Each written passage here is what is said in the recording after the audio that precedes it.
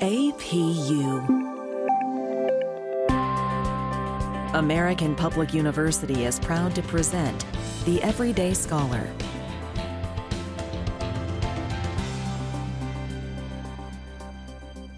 Hello, my name is Dr. Bureau Mercer, and today we're talking to Dr. Thomas Kelly, Department Chair in the School of Security and Global Studies. And today our conversation is about Ukraine. Welcome, Tom. Hi, Bjorn. It has been too long since I've been here. What happened?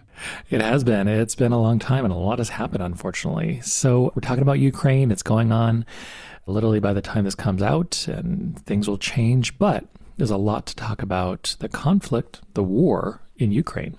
So my first question for you is, from a political scientist perspective, what's going on with that war in Ukraine? Why is it so complex? This is a question that maybe a historian could answer better because of the history of the oppression and the death caused in Ukraine under the Soviet regime, how they got their independence back in the 1990s. And we know now that there are parts of Ukraine that are predominantly ethnically Russian and even Russian-speaking who seek to be part of Russia again. There's been an ongoing civil war since 2014. But the big question is, why now? Why did Putin pull the trigger now and roll tanks and artillery and tens of thousands of troops into Ukraine? And what's his goal? And when it comes down to is, when I read editorials, when I see experts on TV talking about this, it's nothing more than pure speculation. We really don't know why he decided to go right now. We understand that there have been overtures that Ukraine was getting closer and closer to NATO. Now, we know during the Cold War, you had the Soviet bloc, you had the Eastern Bloc versus NATO. And since the Cold War ended, NATO has been, I would say, inexplicably taking on former members of the Soviet satellite sphere into NATO. I don't understand when we take in a country like Poland as part of NATO, what that has to do really with our security here, why Germany and the UK would need that, and why we wouldn't see that as provocative to an adversary like Russia. Then we make overtures to Ukraine and start kicking around the idea about making a NATO member right on Russia's border. Now, Putin has said, I think he said, I don't speak Russian, I have to trust the media say, that he wants a neutral government. The way it's portrayed in Russia is the Ukrainian government right now is a puppet of NATO, and he wants an independent government that is neutral between NATO and Russia. The other side of the coin would be Putin wants to put in a puppet regime for himself, one that would promote him. I agree. It is very difficult. And obviously one of the blind spots we have, one of the biases we have is we're American. And so we're biased from our American perspective. And we're also biased from the fact that, like, I live in Arizona, and California or New Mexico or Utah is not trying to invade me. Or even in the sense that we don't have historical issues with the states around us. But when you get into Eastern Europe, or even just Europe in general, every single one of those countries has fought or been invaded by everybody else around them. And just like you said, a historian could go into the long, long history of Ukraine being part of the Russian Empire for centuries, Ukraine and Russia being ethnically tied to Russia, but very different. Ukraine trying to separate itself from the newly formed USSR, but then not being able to, and then being incorporated in the USSR, and then the Holodomor in the 30s. And the horrible conflict of World War II ripping right through. I mean, there's just so much that goes into it. Stalin giving Crimea to Ukraine, which was originally part of Russia. All of this going on, end of the Cold War, I mean, it goes on and on and on. And it, just like you said, the timing now is curious because when you watch our media, it's all about speculation. It's like, what are the possible reasons? And one of the difficult things I think that Americans have and have a hard time doing is understanding the world from a Russian perspective. Does that make sense? It makes sense. And I'm glad you brought up the media because this is the main point I wanted to get to. Since this invasion started, there has been, and let's call it for what it is, a massive pro-Ukrainian propaganda campaign in America with elites and people taking photo ops. We stand with Ukraine, people putting Ukrainian flags all over the place. And one has to ask why. Well, obviously because you've got a country getting brutalized by another country right now. But when we say stand with Ukraine, what do we mean by that? They're waving the Ukrainian flag. Now, I, for one, personally, will bring in my own personal perspective here and say, I stand with the people who are being brutalized by two corrupt regimes going to war right now. There are civilians having to flee their homes. There are women and children dying. There are men dying. There are civilians picking up arms to defend their homes against an invader. They're not sure why he's there. But we can't tell from American media exactly what is happening anymore. Let's take a look. If you go to transparency.org, they've got a map and they rank how corrupt governments are. And the most trusted governments in the world tend to be the Scandinavian countries like Denmark and Finland and Norway. New Zealand makes it up there too. The United States is down at like number 26 or 27 in the world as far as ranking corrupt governments. But if you look at Russia, Russia ranks 136th out of 180 countries ranked. They have a confidence score in their government of 29 out of 100. That's really low. That's a corrupt authoritarian system. So you could say, okay, well, look at Vladimir Putin. He's a bad guy. The Russians are the bad guys here. And of course, when we look at in terms of invading and shelling civilians, they are the bad guys. But when we talk about defending democracy in Ukraine, well, just go ahead and move your cursor over on transparency.org and you'll see that Ukraine ranks 122nd out of 180 countries. Their score is only 32 out of 100. They also get an F as far as transparency and government corruption and democracy. This is one corrupt authoritarian regime invading another corrupt authoritarian regime. And of course, the people suffer in it. But we see in the American media, we're standing up for the good guys who are Ukraine. But are they really the good guy? And this is a question that I want to ask everybody listening. At this point, who can we trust more, American media or Russian media? Now, the knee-jerk reaction might be to laugh and say, well, of course, American media. But think about it. How many stories from American media have turned out to be false in recent years? Even the Russian collusion story that they just hammered on for a couple of years about Donald Trump and the Russians, Russian media were saying it was all a farce. American media said it was true. The Russian media was accurate that time. So taking that objective look at it, I honestly don't know exactly what's happening there. When I see stories of the ghost of Kiev, or these propaganda stories of the brave Ukrainians standing up for themselves and everyone's heartstrings gets pulled to stand with Ukraine. What is American media trying to do? What are American politicians trying to do? Are they trying to start a war with Russia? And they talk about war fever, where a war occurs and everybody gets caught up in it. And for lack of a better description, this is not our war. This is a war between Russia and Ukraine. Ukraine is not a beacon of democracy, and they're not fighting for democracy. I mean, I guess they are, but the country is extraordinarily corrupt, and they've got a long ways to go to become, quote, a democracy, just like Russia, and essentially abandoned it a long time ago.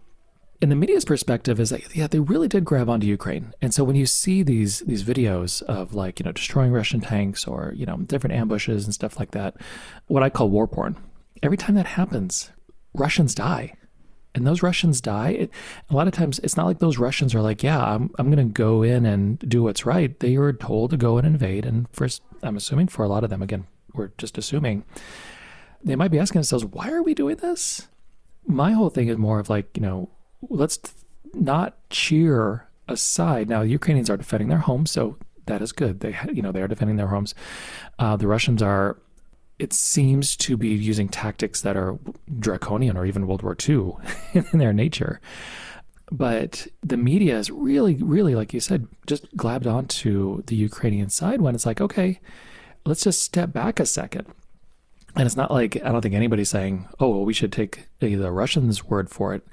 We should really do some real hard analysis and say, what is going on and who is actually, quote, winning and who is, quote, losing? What does winning and losing mean? And I guess that's my next question. It seems the Russians thought they could walk in and the Ukrainians would be like, okay, whatever, we don't want to fight. And that didn't happen. How is there an end game to this? I don't see any happy ending to this. I just see eventually an ending. This is probably going to grind into some horrific stalemate. The worst case scenario, though, is that other major powers get drawn into this. If America starts to put up our Air Force for a no-fly zone, well, now we've got air battles with Russian MiGs. We're at war with Russia at that point. A lot of people are forgetting the Chinese factor, that China and Russia met before this invasion. And we don't know what they talked about, but China has openly supported them. And now they're talking about bringing in China in militarily. Now, China economically and militarily is much, much more powerful than Russia is. What are the repercussions going to be with the island of Taiwan? As America looks flat-footed and hopeless, as we issue vapid warnings and put on sanctions that they knew were coming anyway, what should America do at this point? The only thing I could see America doing at this point that would be worthwhile in the interest of everybody is humanitarian aid for the Ukrainians, to provide shelters for the refugees, to provide medical care for the people who, or food and water or whatever, who are having their cities destroyed at this point. But to come in and try to militarily stop the Russians at this point, we're talking thousands of American lives to get involved in that. We're talking about another nuclear power, and then we're talking about China sitting over there just looking for an excuse, if maybe not to get involved in this, but to let their military elsewhere while we have our hands full with Russia. Now, media will start talking about, oh, this is the start of World War III. I don't know how many times I've heard that in my entire life. And then the headlines start, there's going to be nuclear war with Russia. No, there isn't. There's going to be no nuclear war with Russia. The United States nuclear arsenal is still powerful and efficient enough to turn the entire country of Russia into glass. They're not going to fire nukes at any of our interests here. They're not going to fire nukes on Ukraine if it's a country they would actually like to occupy at some point. As you said, what's the end game here? I don't know how long this is going to go for. I'd imagine at some point the two countries are going to decide to just stop fighting. Ukraine will probably give up some of the territory in the east that they have not controlled for years anyway, and they'll decide there's no point in losing any more lives fighting for an area that doesn't want to be part of Ukraine anyway. Think back to when Crimea was, when it was annexed. That's the nice word for invaded, and made part of Russia again. Ukraine eventually just accepted that. That's probably the end game we're going to see here. I'm going to go a slightly different direction, though, with the media here. The biolabs. This is one of the things to talk about, not necessarily the biolabs themselves, but the way American media covers it. When it first came out, and it was Russian media that reported that the United States was funding labs with biological weapons, and the Russians felt the need to protect themselves. That's a plausible story. Immediately, American media started to discount that as another crazy right-wing conspiracy theory Russian propaganda. And lo and behold, we do have a bunch of labs there with deadly pathogens that are communicable, and the United States is funding them. And what is American media says, well, they're not technically bioweapons labs. Oh, sure, they are biolabs, and yes, they have pathogens that can be weaponized, but they're not actually in the process of weaponizing them. So we start to get into semantics. Again, who do you trust, Russian media or American media? The Russian media was correct on this one. Even though our media is open, and unlike Russia, where the state media is really clamped down on a single message, our media really does kind of fall in line. When there's a single narrative, people don't want to go away from that single narrative. They don't want to be the one person who says, well, let's think about the Russian perspective. Even when people say, well, we don't agree with Russia invading, of course, but like, what are some possible ideas? And I think, again, going for the American bias, we're like, well, NATO would never invade Russia. And the enemies, every country, quote, has enemies. And even if we as the U.S. or as the U.S. citizenry, like, oh, we'll never invade people, Russia sees the U.S. invade various countries over the last few decades, and they might think, well, what happens if they come after us? And again, it's not portraying the U.S. as the bad guy at all. I'm just saying each individual country has their security threats. And we are a threat to some countries, most notably Russia and China. Yeah, in the world of social sciences, the theory of realism is really experienced an awakening in international relations. The whole idea of countries seeking their own security and acting as unitary actors rather than complex, dynamic societies with individuals with varying perspectives and needs. From Russia's perspective, NATO would never invade Russia. Well, two members of NATO are France and Germany, both who have invaded Russia in the past. So they have that in their history books saying, so would these countries never invade us? Well, they already have. And one not all that long ago. I like how you mentioned, though, about America. We do have that bias. We do have the bias that for some reason we're always the good guys. Russia are always the bad guys. And we see it from our politicians. When you have former Congresswoman Tulsi Gabbard coming out and saying, and she's a Democrat, and she brought on Facebook the whole idea of these labs I talked about that have deadly pathogens in them. We have Senator Mitt Romney come out and accuse her of treason for parroting Russian propaganda. So it's not just the media. We have members and leaders in government. And media, we do have nightly news that can give you a fairly objective view on these things.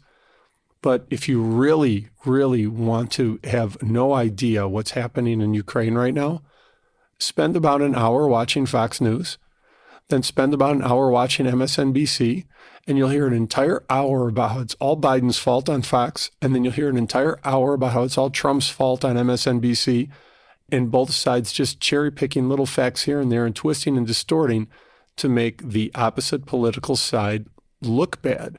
But that's an issue we run into with just about every issue in the United States right now. I completely agree. And today we're speaking with Dr. Thomas Kelly, and we'll be right back after a short break. At American Public University, we believe that higher education can unlock higher purpose. So we offer 200 modern programs for those who want to make a difference. And we believe education must adapt to students' needs. That's why we've made it accessible through online classes and flexible with monthly program starts. American Public University, within reach, without limits. Learn more at americanpublicu.com. And we're back with Dr. Thomas Kelly. And so this actually leads us perfectly to my next question, is why is it that U.S. politicians and commentators like to make that this war is all about us? And I always like to say, why are we so narcissistic that we think that anything that happens in the world is about the U.S.?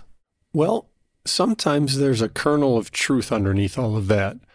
And the United States has sought to become internationally and globally dominant in so many perspectives. The United States has armed troops in dozens of countries across the world right now. We have the 21st century version of the British Empire. While our territory only expands from Hawaii, and then we've got Guam, we've got territories to the east and west of our mainland. We don't own entire countries like the British Empire used to. We still have that type of influence. So when there's a move made, the United States is usually involved. When North Korea rattles their saber, well, we've got a bunch of troops in South Korea. When China does something, again, we've got troops out there in the Far East. We have troops all over Europe. So when there's a move in Europe, of course, we're involved in that. Well, your question is more, are we the root of everything? I think is what it is. And no, we're not. Sometimes it's really just none of our business. We have this almost a family feud between Russia and Ukraine. Like you said, you've got these shared history between these two countries, and there's a lot of ethnicity crossover and even language crossover. But at the same time, it's a rivalry. And right now, they're technically enemies. Does this have anything to do with the United States? No, not really. Like you said, this really is not our war any more than the other wars going around in the world right now that our media ignores. The wars that are going on in Africa currently, the wars that are going on in South America. We tend not to get involved with these. Why is this one? It might go back to the Cold War, the Generation X type. We grew up during the Cold War when we were told to hide under our desk if there was a mushroom cloud outside. And maybe it goes back to that.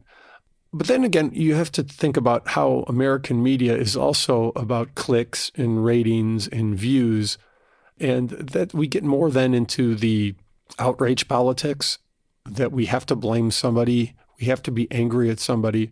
There's got to be a good guy, there has to be a bad guy, there has to be a Facebook frame we could put up to show that we're on the side of the good guys.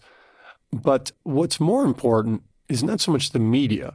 Why do so many of our politicians think the United States has to be involved in everything that goes on in the world? Why does the United States have to be the world's police? Now, if we're talking about defending a defenseless democracy against some horrible invaders, that makes sense. We've done that in the past. But we already established that's not the case what's going on with Ukraine and Russia. We have one corrupt authoritarian regime invading another corrupt authoritarian regime. I don't see the upside for America becoming involved in this. Let's say Russia invades and takes over and annexes Ukraine completely. Ukraine is an independent country, no longer exists, just like they didn't really exist independently in the Soviet era. How does that affect the United States? Then we see American media, you say, why do we care over here? And they try to give us reasons to care about it. Well, they're not going to stop at Ukraine. They're going to roll into Poland. They're going to keep rolling. They're going to take over the world. Oh, there's going to be a nuclear war. This is going to be World War III. They try to get everybody ginned up over here. There is, without a doubt, a simmering war fever in America right now. This idea that we need to go after Putin. It is common throughout history. It is common in politics for when any type of administration or regime is failing politically or economically at home to start a fight outside of home as a distraction. That's just a fact in the history books. And this is a good distraction for the U.S. media. And that's, of course, and I don't mean to sound callous at all because it's horrible. And the one thing whenever I talk about war is all war is terrible. There's no good war. And I oftentimes like to blame World War II for giving, I'll just say Americans, an incorrect view of war. Because World War II, the greatest generation, we went and we defeated evil. And no, Nazis were completely bad. Japanese imperialism was bad. A lot of people died for absolutely no reason, genocide. But then we also look at war as like, oh, it's always a conflict of good versus evil. But the vast majority of wars, it's not good versus evil. It's about somebody making a bad decision and a bunch of people dying on both sides. These Russians who are going over there dying for no reason. These Ukrainians who are dying to defend their country. It's absolutely a complete waste of life. And we look at all these conflicts, like in Yemen. There's some talk about Yemen, but, quote, one of our allies is doing that. We look at Syria, and there's a lot of attention on Syria when it first started, and then it drug on for years. And that's where, like we've been talking about, our bias is just blinding. And then with politicians, like you were saying with Romney, it's not treason. We're not at war. And we have to be able to talk about things. And if we can't talk about it, we're as bad as an authoritarian state where we're not authoritarian, but everybody knows the rules you can't follow or you can't cross or else you get in trouble. Well, I'm glad you brought that up because when we say we're not authoritarian, as I mentioned, we're not even in the top 20 as far as the most trusted and free governments now. And of course, the political sides will say, well, it's Trump's fault. No, it's Obama's fault. No, it's Biden's fault. No, it's the American people's fault that we so easily fall into these narratives of good versus evil on every issue. Because when you are on the side of good and your opponent is on the side of evil, there's no room for negotiation. And you and I could be easily accused of what some say is moral relativism. Like there is no right and wrong. There is no good and evil. Of course there are. But we're getting to the point that there's much more gray area. And that brings us back to Ukraine and Russia. Everyone agrees that forcibly invading a country and bombing civilians is wrong. But then we come to this whole idea that we have to protect Ukraine at all costs. Why? Why is Russia invading? Why are they taking on this war that it's not beneficial to them? It's not beneficial economically. I don't think Putin's becoming more popular in Russia because he's doing this right now. And that's what I will be looking at going forward is what were the actual motivations behind trying to take Ukrainian territory as such? My guess off the top of my head was the fact that he just did not want a NATO partner sitting right there on his border because NATO has been the enemy his entire life. He was alive. He was active during the Cold War. He was a part of the Soviet government. Exactly. And it's probably hard for people to remember today, younger folk, I say that for decades during the Cold War, the Russians, USSR, Eastern Bloc, the Warsaw Pact, those were, quote, the enemy. And look at any Bond movie. The Russian was the enemy, and that was a real thing. And, like you said, I mean, Putin is an older man today, but he matured in that hostile world. It's hard to let go of beliefs you have from your youth, and especially if, and I'm not saying that this justified any invasion of Ukraine, but if, Estonia, Latvia, Warsaw, or Poland, Lithuania, if they all then became part of NATO, from the Russian perspective and their defense risk assessment, they keep on seeing NATO, their historic enemy, creeping up on their borders. And again, doesn't excuse an invasion, but it makes the Russian perspective, them like, oh, well, we're right here. This is one way to look at it for people listening, trying to understand what would be so threatening about Ukraine or Estonia or Latvia or Lithuania becoming parts of NATO. They all used to be part of the USSR, the Union of Soviet Socialist Republics. So they were part of the same country. And now, as they broke up and became independent, they're looking to join the enemy. So look at this from an American perspective. Imagine the United States breaks up, not completely. The majority of it stays intact. But let's say Hawaii, Alaska, maybe even Texas, all leave the United States. And then we find out Texas is signing arms deals with Russia, and they're moving Russian weapons into Texas. How would the American government respond to a territory that used to be part of our country now being armed by the enemy? And I've heard that commentary a few times in the media, but not very often. And it's so hard for Americans to think of that because, of course, the last war we had here stateside was Civil War, and it was so many years ago. But the actual defense of our homeland is nothing that we've had to worry about. And then when you go into Europe, where every single little country has fought a war with their neighbors throughout the last 1,000 years, defense and risk is literally just a few miles away for a lot of these countries. And so they are constantly trying to figure that out. And again, from the American perspective, and that's where I'm just so disappointed in the media, because they're not giving a good, solid, critical thinking perspective on this. And like you said, if you watch Fox, if you watch CNN, it's like this war has really come into maturity on just the terribleness of American media, where with Obama, it really matured into the bifurcation of kind of Fox and CNN on the side. And then, of course, Trump making Trump derangement syndrome and making it worse. And now with this, now we have a war to do the same thing. I don't know how we come back from this without, and this is terrible, not nationalizing the media, but making them nonprofit. But then that's the same thing that a lot of other countries have done. I don't know if that makes any sense. Oh, I know what you mean. Yeah, right. It's and every authoritarian country in the world has said their media has become irresponsible and they have to regulate it. So that sends up red flags for me whenever I hear that.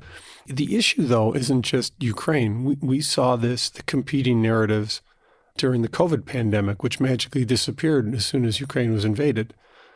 I remember back in 2020 when I would have discussions with people about, there's a long history of showing that wearing a cloth mask doesn't do anything to stop the flu, so I don't think it's going to stop this virus. Well, you just want to kill grandma. We have to shut you down. We're going to close you off Facebook. You're going to get banned from Twitter for misinformation. Or there were those of us saying stuff like, okay, these lockdowns are not working because instead of meeting at each other's homes, people are going to meet each other at Home Depot and Walmart.